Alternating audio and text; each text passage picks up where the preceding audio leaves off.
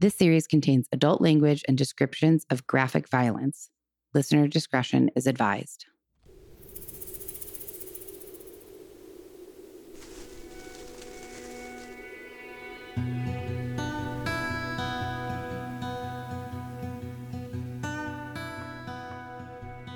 Okay.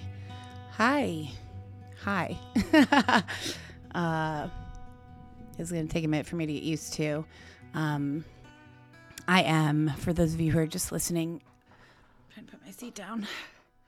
On audio, I'm also doing video, which we haven't done in months. So this is, I don't like being on video at all, but I think we are missing out on people who like to watch a podcast rather than just listen to it. So while I am doing or attempting to do this one by myself, we'll see if this actually makes it out. Yeah, I figured I'll try and do video. And if it's absolutely awful, then if you're hearing this and it's awful, then it's not published. I guess that's kind of the beauty of having kind of complete control over this. Anyways, I'm going to try to be not awkward and not mess with my hair or worry about how I'm looking. I guess I can't because I'm actually going to try and record an actual episode by myself, not crying into the microphone about my recent breakup. If you have missed those previous 2 episodes, then there's Indiana.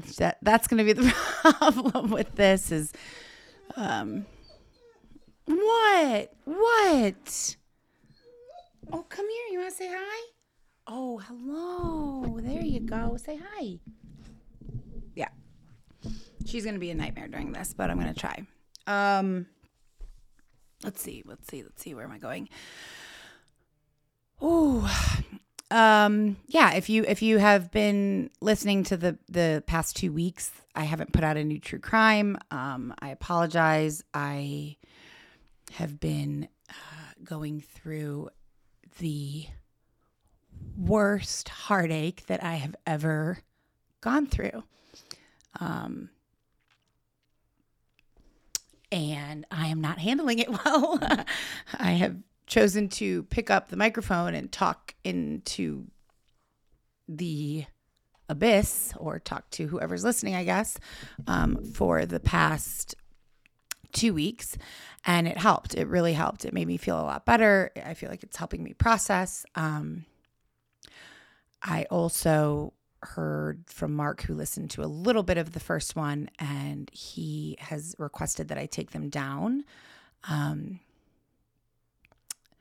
I am very, very torn about that. So if you don't see episodes about a breakup anymore, then I guess I took them down. And if you do, then I still am undecided because he feels like they're too private and too personal, and people, we both have colleagues, family, friends that listen, and he's a much more private person than I am, as most people are. So I, out of respect for him, which I have still a great deal of, I may take them down until this is not so fresh, and until we see what happens. And I say that because I am still very hopeful that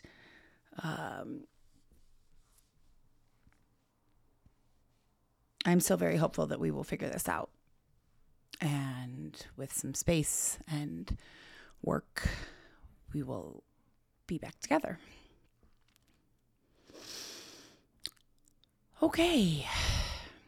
It is so much easier to sit down and not have a camera on and do this, and also to just kind of do it without knowing if I'm going to publish it or not, which I guess I still don't have to publish this. I still might not. But, the past 2 episodes where I just kind of released all of my innermost thoughts and feelings were really easy to do. I mean, emotionally treacherous and just awful, fucking terrible. But I just talked, and I didn't really think beyond just spewing my feelings out. So it was easier than this. I'm trying now. Now I'm trying to be cautious about what I'm saying and not say too much about the breakup. Because I don't want to this is not a breakup podcast or a relationship podcast. And I don't want to turn away all of our very lovely and loyal listeners who are here for the true crime. And I don't want to, secondary to that, I want to begrudgingly take Mark's feelings into consideration. And I say begrudgingly only because part of me feels like he dumped me, and I am trying to get through this the best way I can. I did not want to be dumped. I do not want to be broken up. I did not want him to move out. I wish we could have found a different way than something so drastic, and I didn't really have a choice in that. So now I feel like how I process this is my choice, and I am not the same as Mark. I'm, or I guess most people, a lot of people, kind of turn inward and self-reflect and keep that to themselves. And I have this platform that, I don't know. it just felt right to put out those episodes, and obviously to be continuing to talk about it now. And it is helping me. So on that hand, I want to, and I've gotten such kind, supportive, encouraging words and advice and thoughts, and just really an outpouring of kindness. So for everyone who has reached out, thank you. And even if you haven't reached out, but you've just been silently listening and putting up with my emotional roller coaster, thank you to you as well.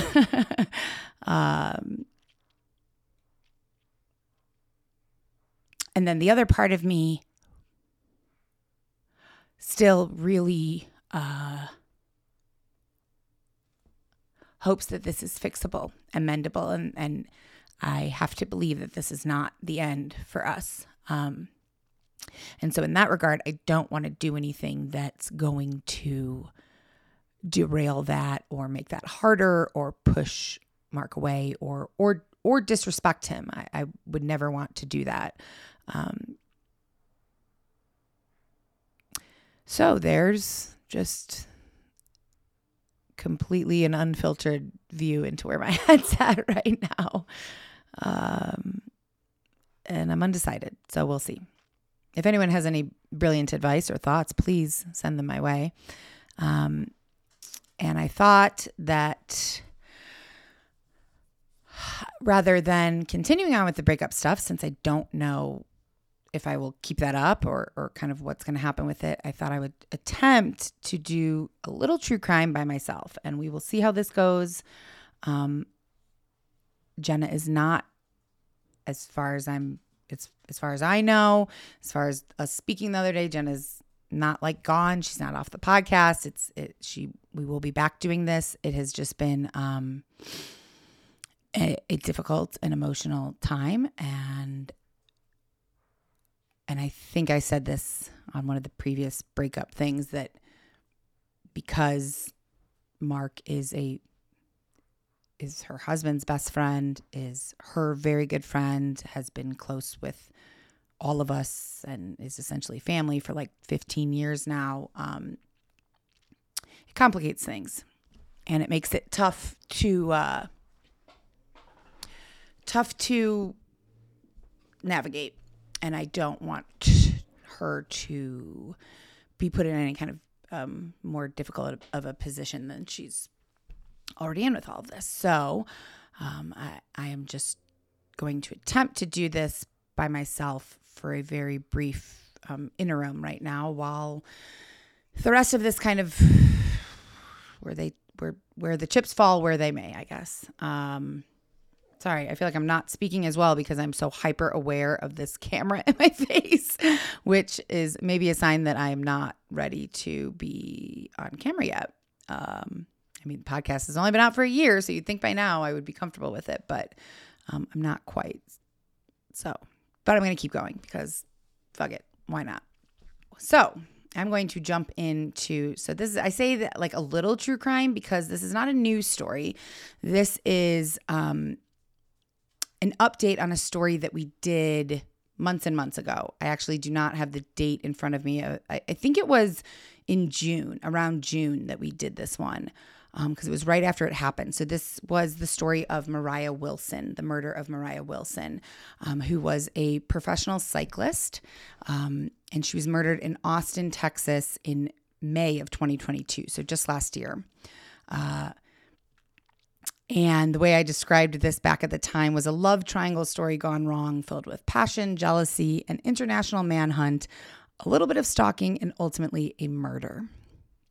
So I'm going to just take us back through the original story a little bit because it's been a while and even I didn't remember all of the details. So I'm going to kind of recap that and then I will give you the updates. If you totally remember this story, then you might want to fast forward.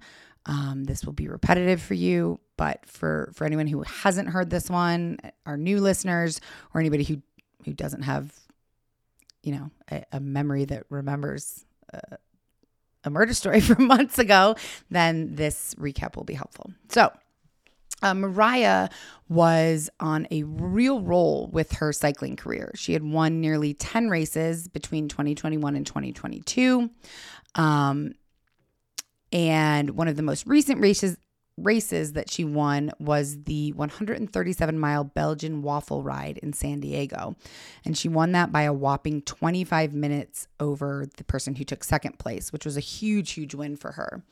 It was also, unfortunately, her last race that she would ever compete in. And so after that race, she was in Austin for another race. She was staying with a good friend of hers named Caitlin Cash.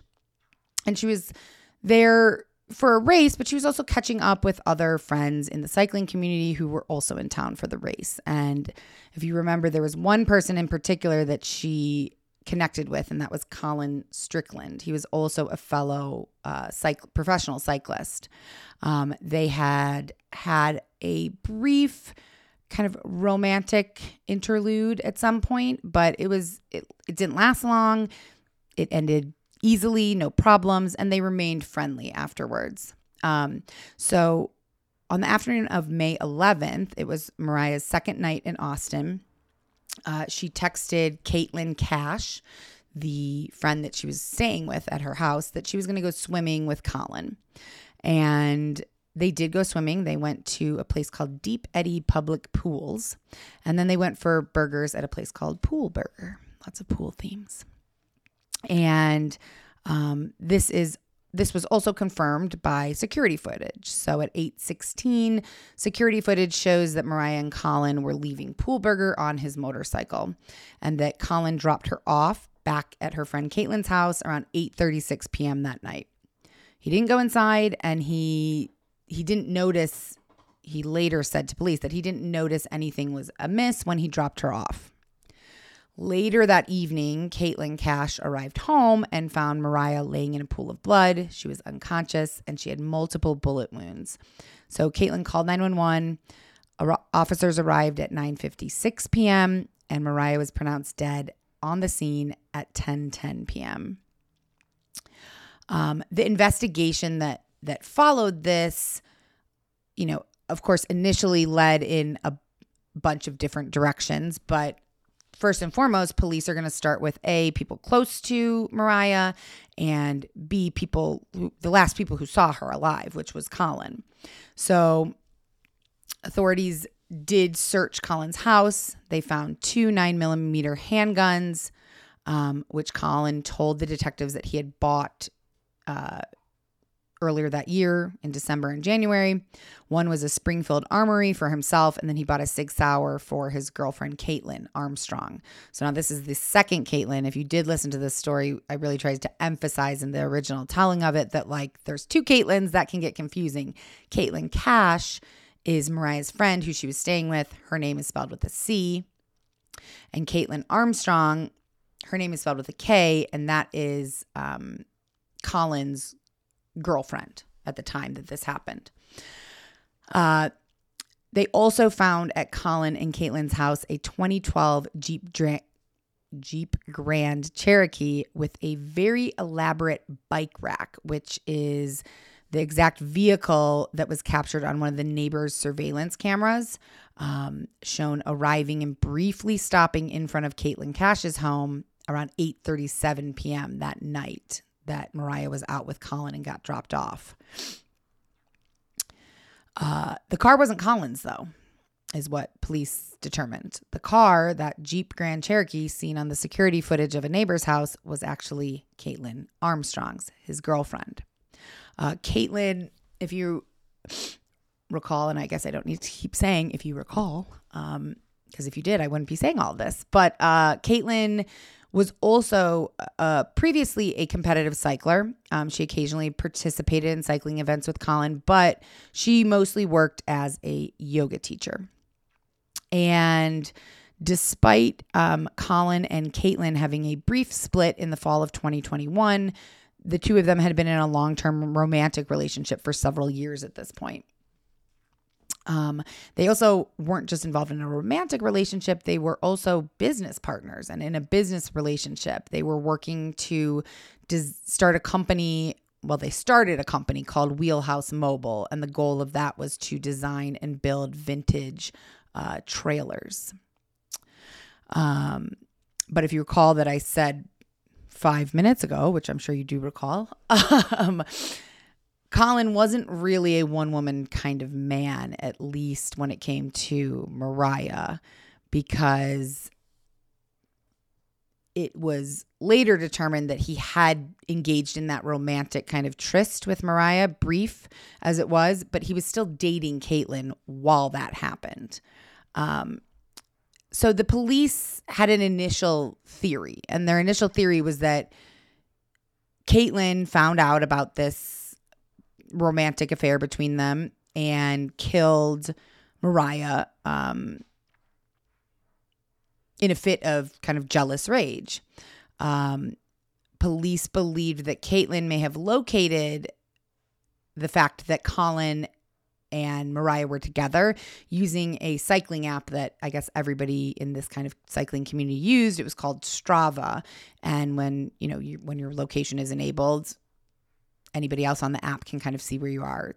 I kind of equate it to like Snapchat. If you have your location on, any of your Snapchat friends can see where you are, which is super creepy. Or I guess like Find My Friends. All things that I am super not interested in and against and would never do unless maybe I had kids. I could understand doing it if you have like teenagers or something like that. So that they thought that maybe that's how Caitlin kind of tracked them down and found that they were together swimming. Obviously, Colin hadn't told Caitlin that he was going out with Moriah, who I believe, if I recall correctly, Caitlin had kind of caught in wind of this potential affair that he had had, but it was never confirmed. They never broke up over it. But she was suspicious. So he didn't tell her that he was going out with Moriah, which is a problem right there. I mean, I am clearly at the moment not the poster child for good relationships, but if I was going out with someone who I had a previous romantic kind of entanglement or engagement with, I would definitely tell Mark or discuss it with him before going. And I would never just go and not say anything. That just feels like you're hiding something, which I think is what Colin was doing. Police wanted to bring Caitlin in for questioning, but there really wasn't quite enough for them to do that until they realized that she was wanted on a misdemeanor charge unrelated to Moriah's murder. She had a warrant out from a previous incident where she apparently didn't pay for a $650 Botox session. So this allowed police to bring her into the station for questioning. They confronted her with video evidence of her vehicle on that neighbor's surveillance or I think it was a Ring camera out front. And she had no explanation, though. She did not make any denials, but she also couldn't explain it. She basically kind of stayed silent. And so they thought, okay, we've got her. But this is where Caitlin got real lucky. Someone had made a mistake, and her date of birth in the police department's report management system did not match the date of birth on the warrant. And that was an error. But apparently an error like that allows you to just walk out. And that is what she did. She walked out of the police station. She was allowed to leave. She immediately sold her car, erased her social media profiles, and took off to visit her sister in New York, and then continued on to Costa Rica, where she cut her hair and dyed it. She had plastic surgery to change her appearance. And she was hiding out in, I want to say it was Santa Teresa Beach, I think, in Costa Rica, kind of at a yoga type retreat. However, investigators received a tip about that she was in Costa Rica, and they headed down there to try and find her. It was difficult because she had been using several different names, Beth Martin, Liz, Ari Martin. So she had not been going by Caitlin Armstrong the whole time that she was kind of evading police, New York and then Costa Rica. And she continued to evade authorities until June 29th. So remember, Moriah was killed on May 11th. Caitlin was brought in not long after that for questioning and then quickly took off. And she was in the wind until June 29th, 2022, after a full international manhunt when she was captured. And her trial was supposed to start as early as late October, but it kind of got pushed back because there was all kinds of different motions about evidence being suppressed. And so the trial got pushed back until October 30th, I believe. And this, I just found, like, this is, what's the saying that a leopard doesn't change his spots. And that kind of, I think that's what popped into my brain when I was researching this and finding these updates, that 3 weeks before the trial began on October 11th, Caitlin tried to escape custody. She ran away from officers who were escorting her to a doctor's appointment. But she only ended up making it about half a block, and they were able to catch her. And that brought on an additional charge. She was charged with escape causing bodily injury, which was a felony for this October 11th incident. That could bring up to 20 years in prison if she's convicted of that. But the murder could bring up to 99 years in prison. So clearly that's the one that she's more concerned about, I'm assuming, or was more concerned about. So her trial began on October 30th. Prosecutors told the jury all the details, about the guns at Colin's house, about the Strava app that maybe she was tracking Colin and Moriah with, about the Jeep that had been seen near Caitlin Cash's house. And Armstrong's attorney, Caitlin's attorney, countered by saying that there were no witnesses to the killing or video evidence putting her at the scene. The car, sure, but you couldn't tell who was driving it. So it wasn't definitive that it was her.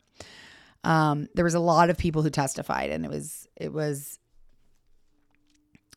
these testimonies were interesting. So Caitlin Cash, Moriah's friend, where the house where Moriah was killed, testified the first week of the trial. She was incredibly emotional. She recounted to the jury how awful it was to get back to her apartment and find her good friend covered in blood, lying in a pool of blood. The jurors also replayed the 911 call that involved Caitlin Cash calling 911 as she was trying to revive her friend. The Travis County prosecutor, Rick Jones, said during his opening statements and while questioning Caitlin Cash, he said, the last thing Mo, because that's what her nickname was, Mo, the last thing Mo did on this earth was scream in terror. Those screams are followed by pow, pow. And he clapped his hands really loud, and he said, and then seconds later, Armstrong shot Moriah a third time. And those screams were captured on surveillance video. I'm guessing from one of the neighbors' houses. That's unclear, but that was also played for the jury. Colin Strickland also testified on Friday and Monday, where he apparently dropped an F-bomb on the witness stand. He appeared pretty uncooperative during the defense team's cross-examination. He told jurors that his relationship with Caitlin started by a dating app in 2019. And he claimed that they dated other people when they were broke up. It was on again, off again for 2 years, apparently, according to him, of course. And that while they had these kind of brief breakups, they both dated other people. That to me, fine, that's believable by itself. But then what comes out next makes it less believable that it was like that they were both okay. They were dating other people. Apparently, Caitlin had access to all of Colin's kind of communications, his email, his Instagram, his finances, his passwords. They shared everything, which again, I can only kind of relate this to myself and my own experience and situation, which of course most recently is with Mark. I don't understand this. I don't understand sharing passwords and having access to your partner's like everything. I just think that feels unnecessary and like there's some kind of lack of trust there. That's just my personal feeling. Like if I'm worried about who you're talking to on social media or what you're liking or looking at or who you're texting, then there's a deeper problem there. And luckily for me, Mark doesn't have social media. I mean, he has an Instagram for his like woodworking, but I run that Instagram or did. So that's never really been a factor in our relationship, which I'm grateful for because I think sometimes as wonderful and necessary as social media is for a lot of reasons, it can be problematic in relationships sometimes. I don't know, you can look in somebody's phone or email, things can be misconstrued. Like, I just think you're going down a dangerous road when you do that. So, I find this strange. However, I understand that lots of people in relationships do interact in this way. Not for me. Here's exactly why. He changed the name associated with Moriah's contact information purposefully. So, he had Moriah in his phone and they'd obviously been texting because they went out swimming and went out for burgers and stuff. But he changed her name to, I don't know, to say Todd or something. Who knows what he changed it to, but he changed it to something so that if Caitlin went into his stuff, she would not know that it was another woman and not know that it was Moriah because she knew who Moriah was. Apparently, Caitlin kept a close eye on his communications with other women, allegedly sending him a text message containing an intimate photograph a woman sent him in private.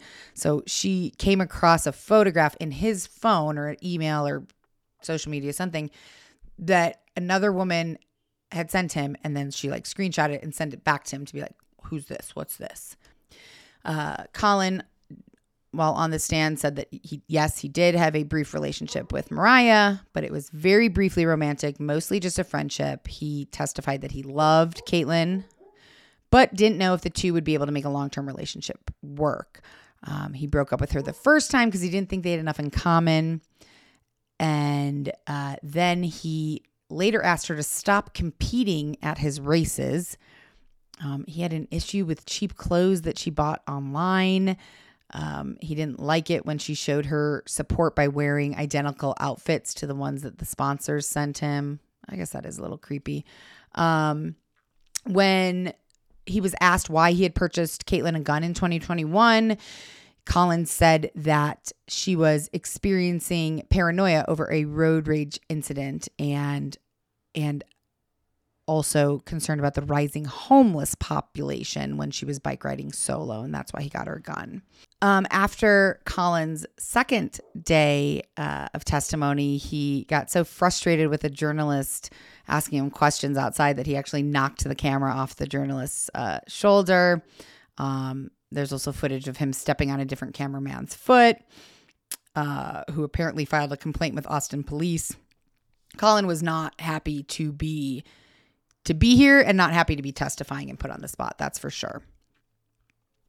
Austin Police Department Detective Richard Spittler also testified and said he pursued another one of Moriah's ex-boyfriends as someone who might be a person of interest. But he said that he did this because everything about the scene where she was killed made it seem like a very personal homicide. And he said, quote, "I wanted to try and track down anybody who had something personal with her, some sort of personal relationship." The ex-boyfriend, though, that he did look at briefly, was able to provide flight information and receipts for a rental car that put him more than 7,000 miles away during the time of her killing. And I don't know if you remember, there was a bicycle of Moriah's on the scene that apparently had been taken, and police found it in some bushes nearby. They didn't know who had murdered her at this point. It just seemed weird. But later they did find some of Caitlin's DNA on that bicycle that they found in the bushes, like down the road. Detective Spittler did eventually clear Colin, obviously before this trial and before they went and took Caitlin, but he was also a person of interest for a while. His cell phone records put him too far away from the scene where Moriah was murdered.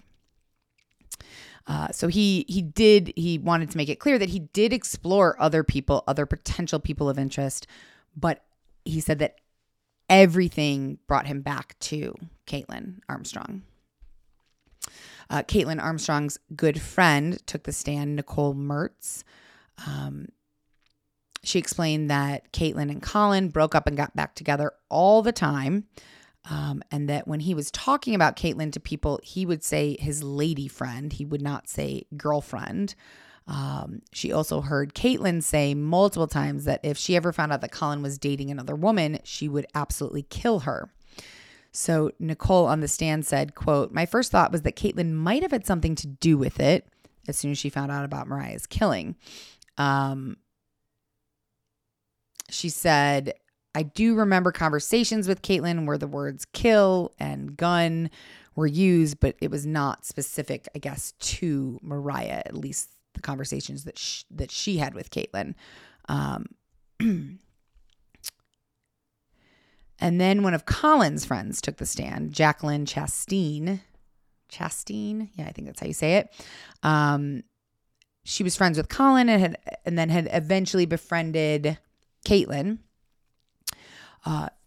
Jacqueline said that Colin would openly talk about not having a girlfriend, despite at the beginning of the relationship, she witnessed him being head over heels with Caitlin. But as the relationship went on, when Caitlin wasn't around, he said that he was single. At a later date, Jacqueline was hanging out with Caitlin, and she said that Caitlin described how Colin had cheated on her. So Jacqueline is saying that Caitlin was well aware that Colin had cheated on her with Moriah. Jacqueline said, quote, "She had described how Colin had cheated, but while she was describing that, she had said in so many words that she wanted to kill her, that she had thought about it. But how she said it at the time, I didn't take it seriously. She said something to the effect that she had bought a gun. I don't know, the words kill and the word gun were used, but I don't remember taking it seriously." Jacqueline did contact the police after finding out about Moriah's death and told them about these remarks that Caitlin made. It was initially she called anonymously, and then she finally gave her name. Other things that came out during the trial, the Detective Spittler told the court that there were more than 24 search warrants that were served during this investigation.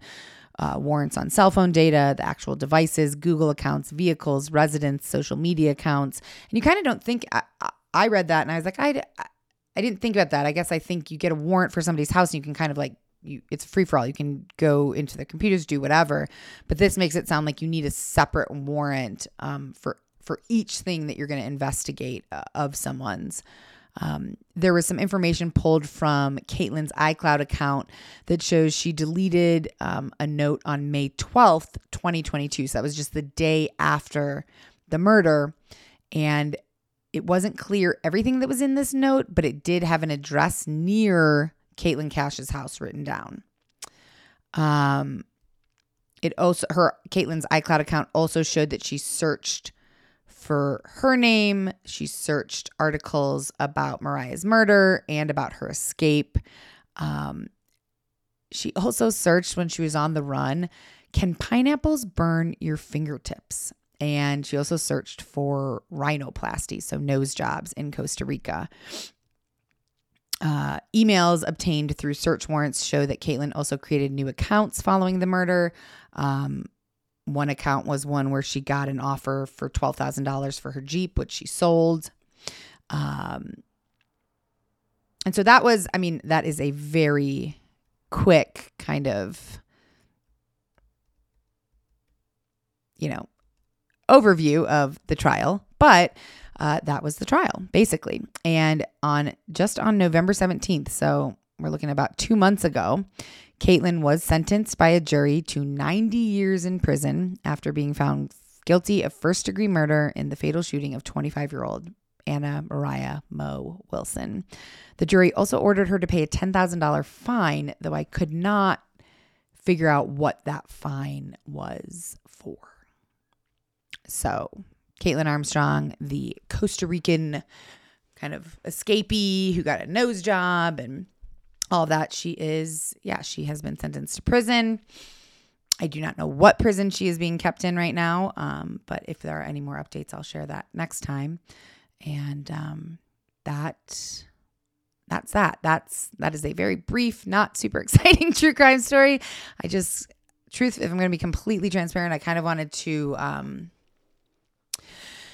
see if I could keep it together for whatever this has been, 40 minutes of recording and not thinking or talking about Mark or my breakup and just being able to focus on something else. I'm finding it hard to do that these days. So I thought I would try with kind of a lighter story. And if I successfully made it through, then I will work on writing the next story and getting that recorded for next week. I cannot promise that it will be me and Jenna. It might just be me. And I know that's less fun and less exciting and less banter. But I am doing the best I can. And that is the best. That's it. That's the best I can do. Doing the best I can do. So let's see. I think that's it. I did have a lot of really lovely messages and emails from people. These were all prior to my breakup. And I'm sorry, I was just looking at one that said, "Dear Margot, Jenna, and sometimes Mark, I hope you are enjoying your trip to Belize." Which is shocking to me that was we just got back the end of November. Just about 6 weeks. And it was so great. It was such a fantastic trip that it blows my mind that so much can change in 6 weeks. Oh, God. I have so much more to say. Today was a tough, yesterday was impossible. Today was better, but hard. But I'm trying to remember that I am strong enough to get through this, and I am trying to not go super negative and to stay positive. And for me, positive right now means thinking that we are going to figure this out and be better for it. And even when I say that, there's like a small part of my brain that's like, no, that rarely happens. But I have no idea. I've never really been through a breakup like this. So I have no idea if that happens or not. I have to, in order to kind of wake up each day and be doing work, which I need to be doing, I have to tell myself that, and I have to believe that there is, this is not the end. Don't miss what happens next in today's episode. We'll be right back after a short message from our sponsors.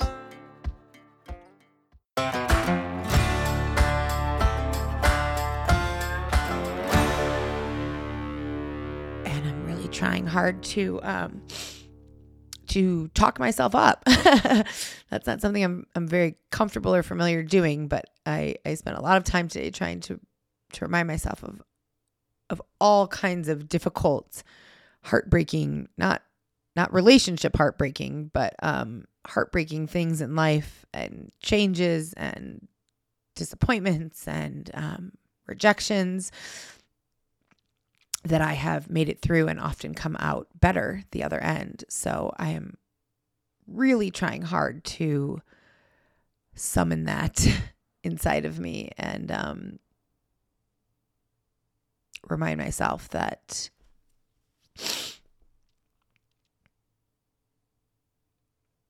I am strong enough to get through just about anything. It just feels real fucking shitty right now. It feels real shitty and real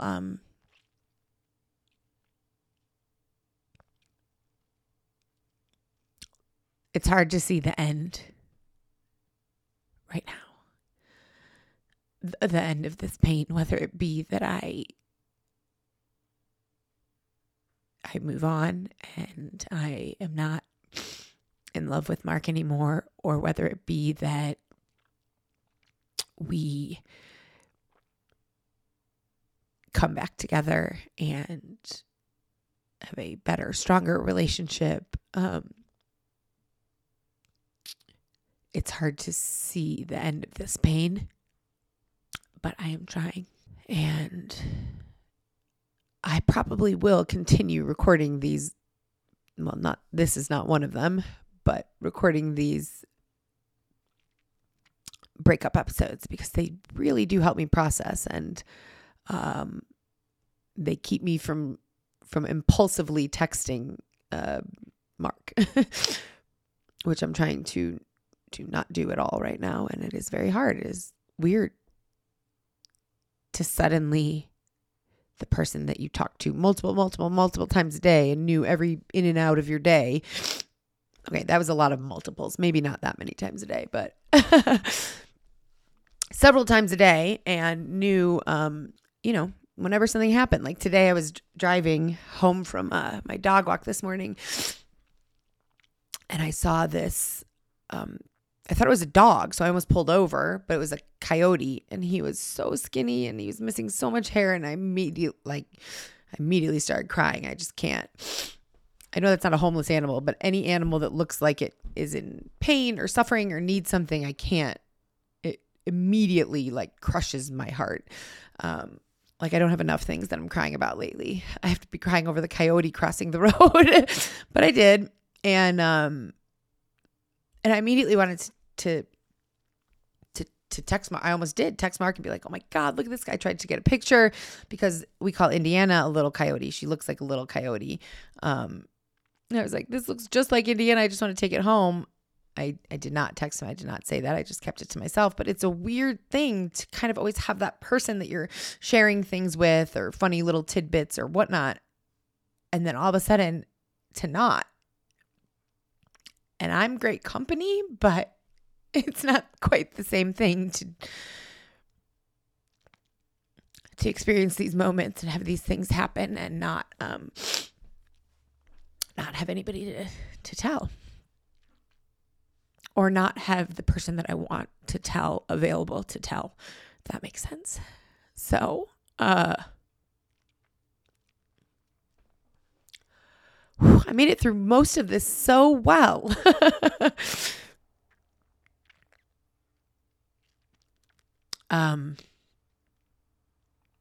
Yeah, I will continue leaving these as just kind of to be continued. The Moriah Wilson is long over. So no more to be continued on that, but to be continued on, if I can make it through one fucking podcast without crying right now, I'm going to say no for now, but I'll keep trying. And hopefully you will not get so annoyed that you give up and stop listening. I promise we will be back to our regular programming at some point in the not too distant future.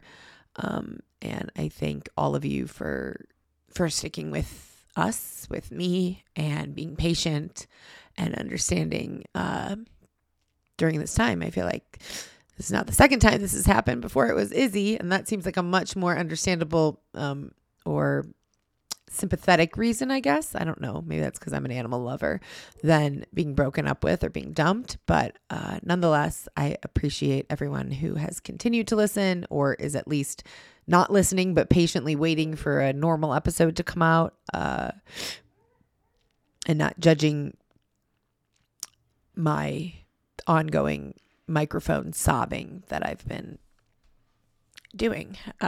So thank you. And breakups fucking suck. Breakups suck.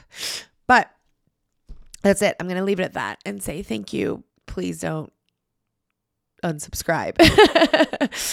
It will be back to normal soon. I have to believe that. So, okay. That's it. Bye, guys. Death by Southwest is hosted by Jenna Schneider and Margot Carmichael. Executive produced by Margot Carmichael. Produced by Jenna Schneider. Audio editing and sound design by Margot Carmichael. Music by Soundstripe. And a special thanks to Edward R. Murrow for letting us borrow his famous sign-off phrase, "Good night and good luck."